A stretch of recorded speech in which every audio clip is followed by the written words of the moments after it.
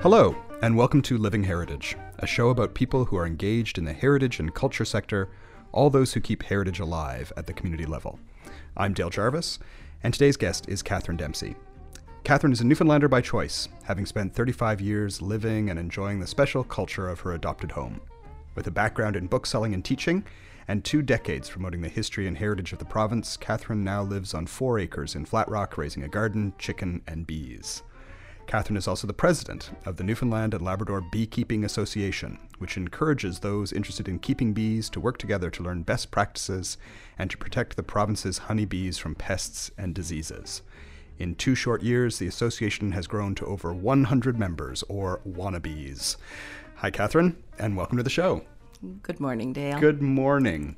How did you get interested in bees? Have you always loved bees? I think I've always loved bees. I like gardens, and so I was used to seeing the bees around, and I've had a garden, and so I would watch them coming and going, and they were mainly bumblebees at that point. But in my previous life, I worked with the Historic Sites Association of Newfoundland and Labrador, and one of the products that we carried was local honey, and so I got to talk to Aubrey Golding of Paradise Farms, and I thought, oh, you can raise bees here in Newfoundland. So about, 6 or 7 years ago, just started to follow up on it, and there was a special evening at the Rooms where they showed a movie on Wednesday night. They showed a movie, and Aubrey brought some equipment in, and he started talking, and so then I started to learn a little bit more about it, and I said, okay. So I went home and talked to the great builder of our home, which is my husband, Jim, and said, have I got a project for you? You can build me hives. And he thought about it for a little while, and we did a bit of reading, and we suddenly realized it was going to take us over a year to be actually ready to get our first nukes.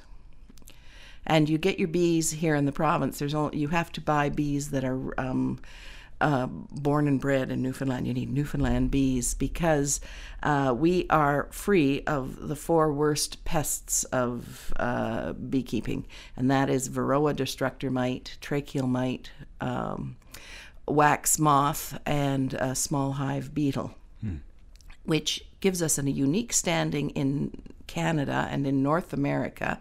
We're the only place here. There's a few other places. Isle of Man has clean bees, as they're called, and there's a place off the coast of Australia.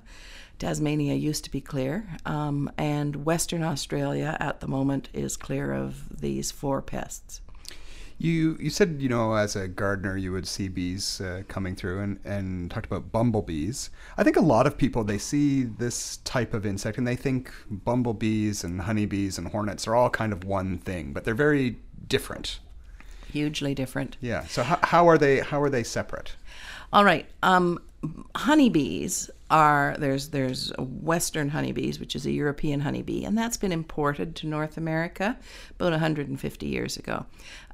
There's Asian honeybees and a couple of other species of honeybees, which make the hive. This is what we think of in the traditional way of the old skep, the grass, cone that we think of as being traditional.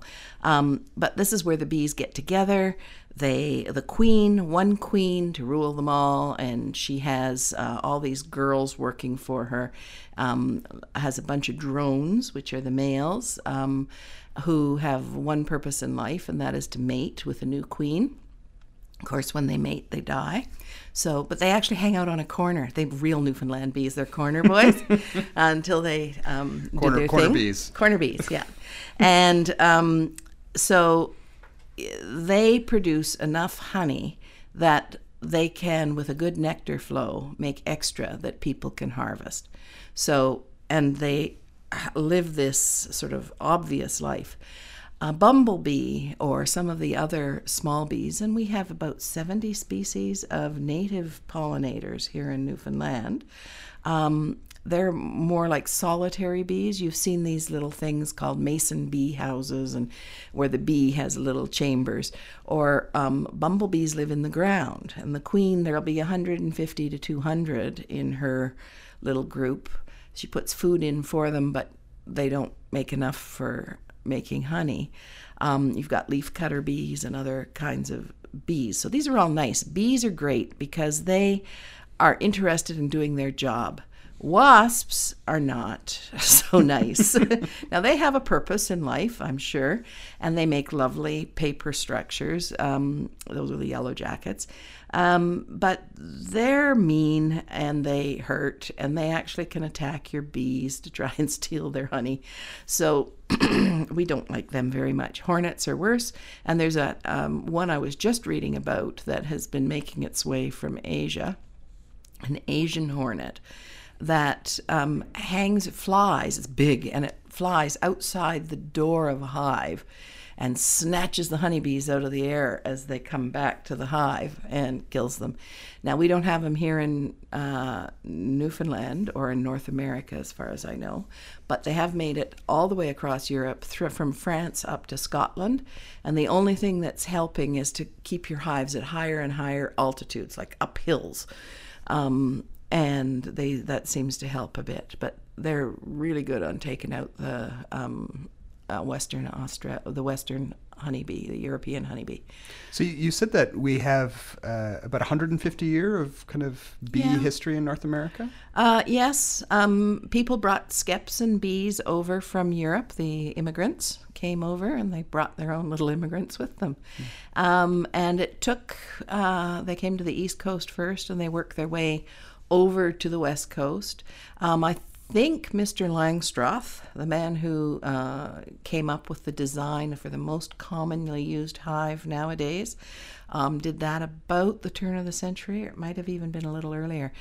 The lovely thing about the Langstroth hive is that now we're going to talk a bit about movable frames and interchangeability. So a Langstroth hive looks like a tower or a column and it's stacked boxes. The boxes are called supers, and you can have a deep super, and there's 10 frames that hang like file folders inside each of those supers. A deep one is used as a brood box, and this is where the queen will be working and laying eggs, and the bees will also store honey and pollen down in that area. But as they reuse their little cells over and over, so if they eat up the pollen out of one, they might fill it up with nectar, or the queen might come by and lay eggs in it. You try and end up with about 2 deeps at least of brood, and then on top of that, you would put what are called honey supers. They tend to be they're mediums, or they're a little shorter. Got another 10 frames so that the bees can draw wax and make more comb and fill that with the honey. You make sure you leave the bees about 60 pounds of honey, 60 to 80 pounds of honey, and you can take anything extra. So you really have to be very careful to keep your bees well fed, and the best food for them is their own honey.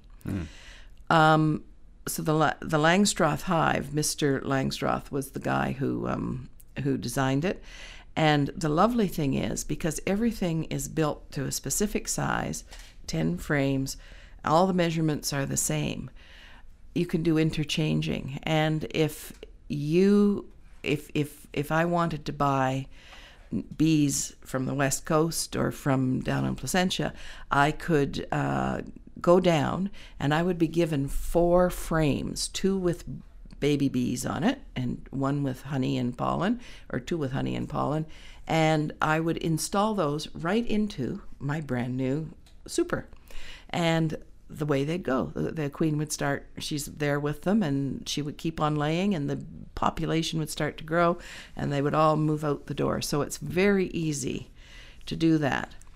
Movable frames, which is what you see pictures of the people picking the frames up and down, are excellent because you can inspect on a regular basis to see that your queen is alive, that the eggs are being laid in a nice even pattern, that there's lots of nectar being put away and turned into honey, and that the bees, you can see them coming and going with pollen, but it's really great if you can move these things around. You can then inspect for diseases, and in other parts of the world they'd be looking for the varroa mite, all the pests that I talked about, but also for American foul brood, European foul brood, all things we don't have. Signs of nosema, which it looks like diarrhea, bee diarrhea, So anyway, we've been so lucky that we haven't had to know about these diseases here. Right. So that's been really wonderful. So when you decided that you were going to start this, life as a beekeeper, you said it took about a year from the time that you decided it to the time you got your bees. Where did you get your bees from? I bought my bees from Pasadena, from the Newfoundland Bee Company.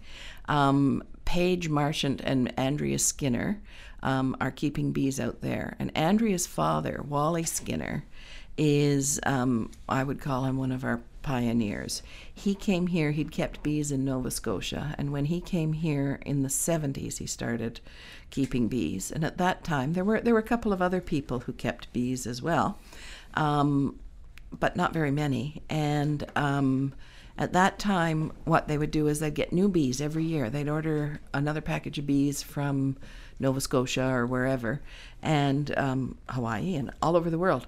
And they killed them at the fall. When you took your honey, you killed off your hive and you started over. That was the way then. Now, once the diseases started to come along, we got a ban put on importation of bees, and it became important to learn how to overwinter our bees. And one of the great things about what Wally had done was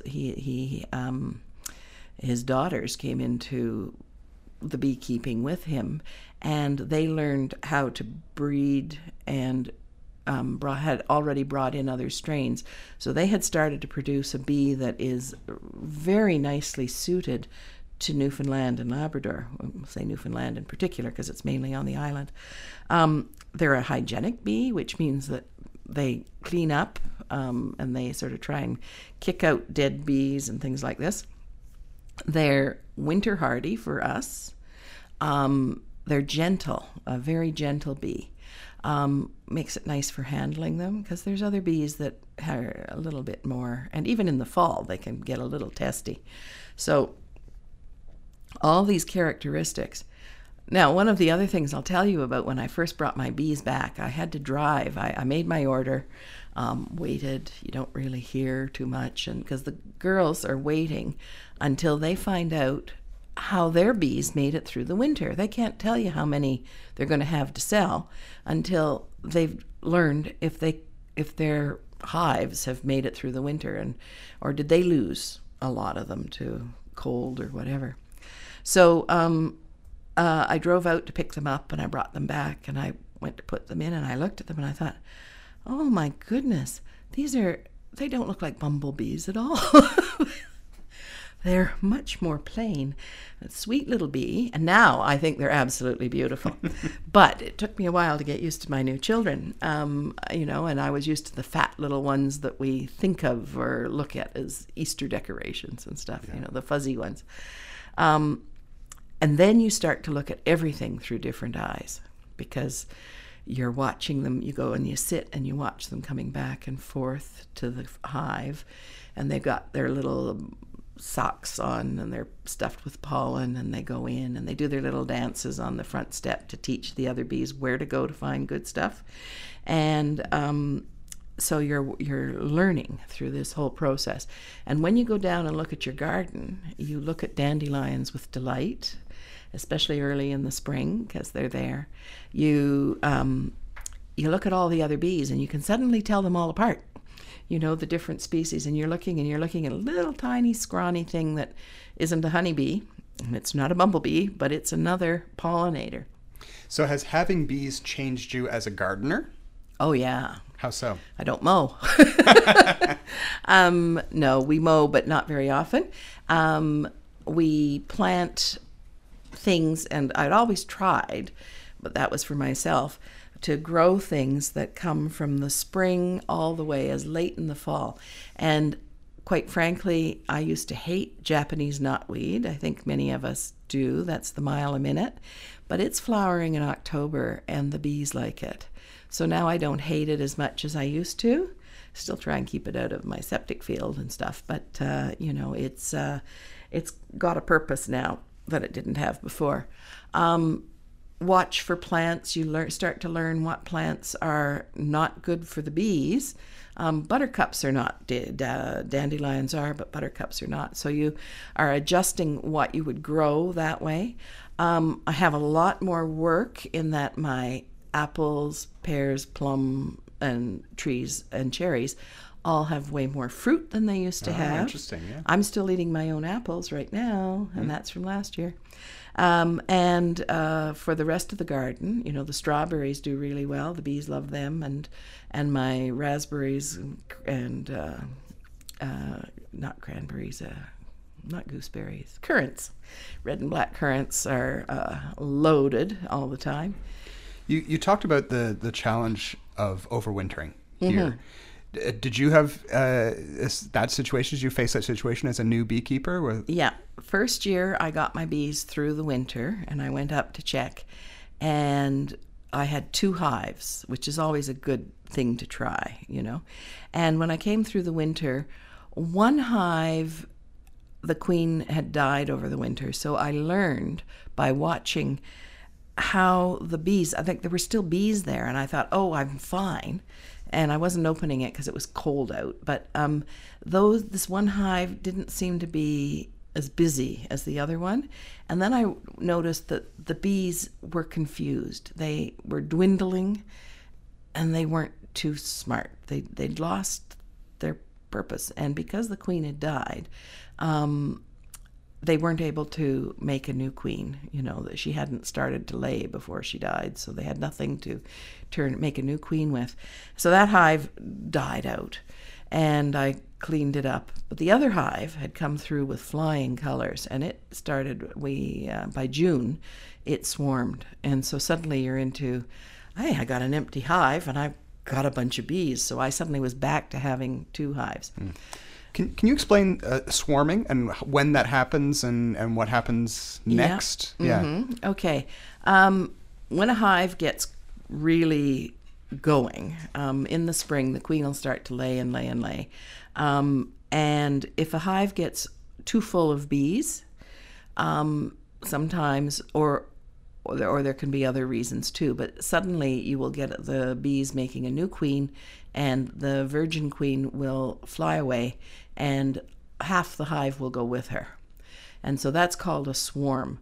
I prefer to call it colonization because swarm has a menacing tone to it, and this is actually not what the bees are at that moment in time. They're not menacing. They've filled up as much as they can with honey. They just want to keep the queen protected. They go and attach themselves to a tree somewhere, and the scout bees go out and look for a place that they would be a good place for a new home. So you can, if you're ready and they're at a level that you can catch them, you bring them back, you cut them out of the tree or whatever, and you bring them and you can install them in a hive. And a lot of the time they stay. So how do you convince them to go into a new hive? Well, what we did was we sent Jim up the tree with his veil on and everything, and it was dark. We found out about 8:30 on June 22nd or something. So it was a full moon too, thank God. And up the tree he went, and he sawed the branch off face to face with the ball of bees, and he'd roped it because he's a health and safety kind of a guy, and we gently lowered the branch down and brought it right to the hive that we'd set up, and we basically dumped it into the hive and put the lid on. And since the queen was in there, everybody just established themselves and started life again as a new hive. One of the things that's really important, though, is your bee has to get a chance to fly and get a good mating, because if she's not properly mated, she will not be able to lay enough good eggs for 2 or 3 years to get the bees to stay, and then you got a problem. So how long do you have a hive before you can actually harvest honey? It all depends. If you were starting a hive with a drawn comb, like the bees, when they're young, they make the wax, the honeycomb, but that takes a huge amount of energy. And so if the bees can start to forage and bring food and everything, and the queen can start to lay right away, because the hive has comb in it, you're going to move faster. So you might be able to harvest some honey. Most of us here in Newfoundland don't take honey in the first year. And I've been doing it for 5 years now. I've had a number of failures. I've had a lot of learning. And I've had 20 cups of honey total in little, I managed to take 20 cups of honey because I was very careful. I didn't take any for anybody except me. And so it's not something that you do. You're not going into mass production anytime soon. Not soon, no. I'm hoping to get more hives. I've got two that are alive right now. Yeah. So we're watching them pretty carefully. We don't go and bug them very much. We just go up and check. Some of our other members, somebody had posted that he'd seen a shrew coming out of his hive. So he was... that's very bad because you get the shrews and the mice moving in, and the shrews like to eat the bees. And so you have to put screen across the front of your door to your hive. You got to leave some ventilation in the winter. And the screen is a 1/4 inch or smaller mesh. And it's big enough for a honeybee to get out, but small enough to keep a shrew out. But the 3/8 was too big. Shrews were getting in. So that was a little worry one year. A lot of people lost hives. The shrew moves in and just eats them. Eats it from the inside out, yeah. How many members do you? About 100 members or so now? At the moment, we've got 100 members. That doesn't mean 100 bee yards. We have a lot of them are like my husband, Jim, and I are 1 bee yard. We got 2 hives. So, we might have 500 hives now in the province. We have, most of our people are very new to it, like within a year or 2 of starting. But they are really enthusiastic and sharing a fair bit of information among themselves. Mm-hmm. I wanted to ask about that, just that process of learning. Like, how did you learn to become a beekeeper? Who did you learn from, and how do new people get that information? Well, I started with a book, reading. And that first swarm we caught, when our neighbor said, Catherine, I think there's a swarm in my tree. Can I help? Because we'd made sure she knew that how lovely the bees were. She was excited, not wanting to get rid of them.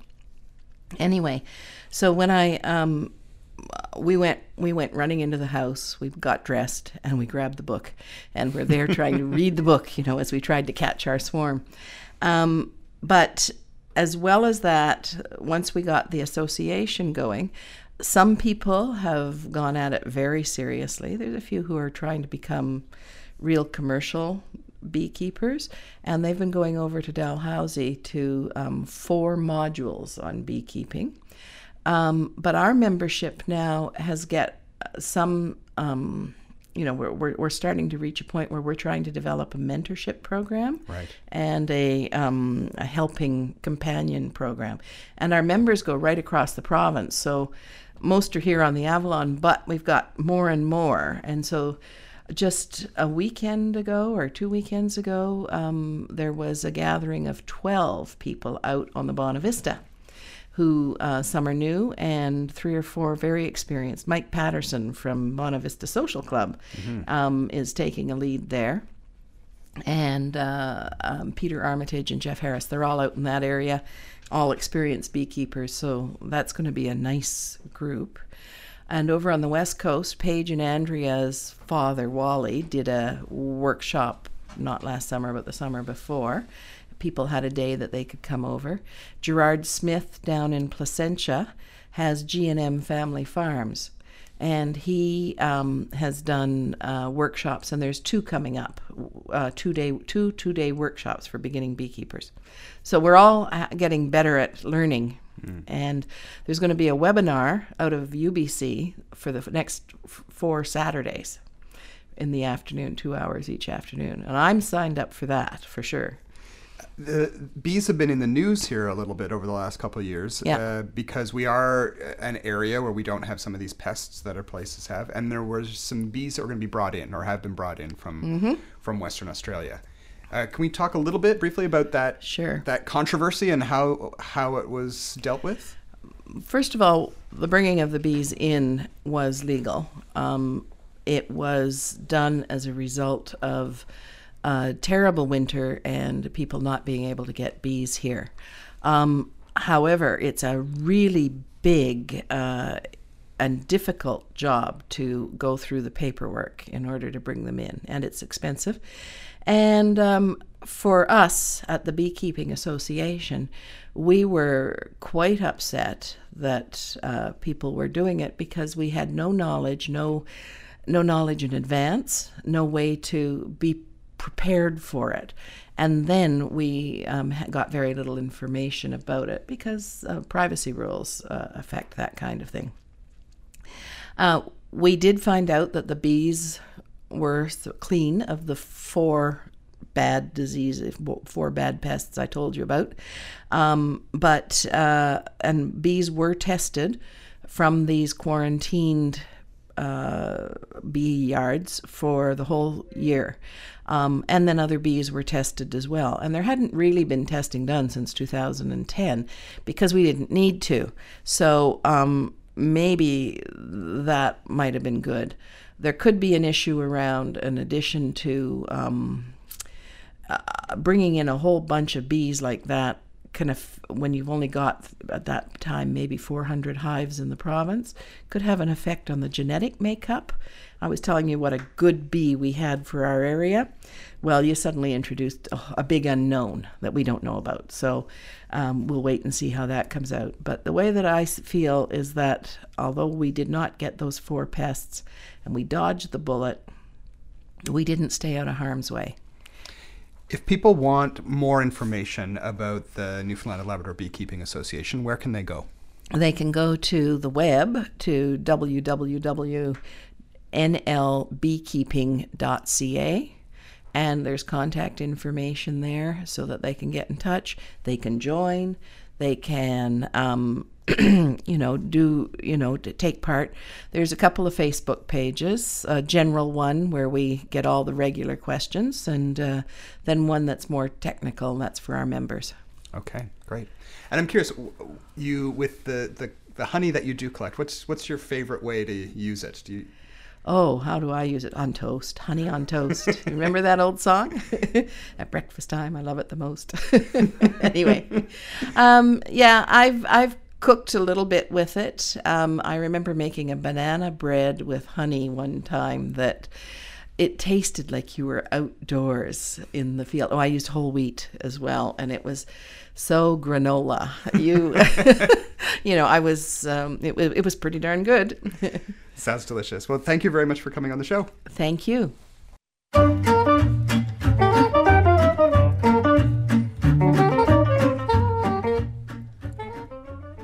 I'm Dale Jarvis. You've been listening to Living Heritage, a production of CHMR Radio 93.5 in collaboration with the Intangible Cultural Heritage Office of the Heritage Foundation of Newfoundland and Labrador. You can find us online at ichblog.ca or on iTunes. Our production assistant is Tara Barrett. We would love to know what you think of the show. Leave us a comment on the Living Heritage Podcast Facebook page or tweet us at ICH_NL. Thanks for listening.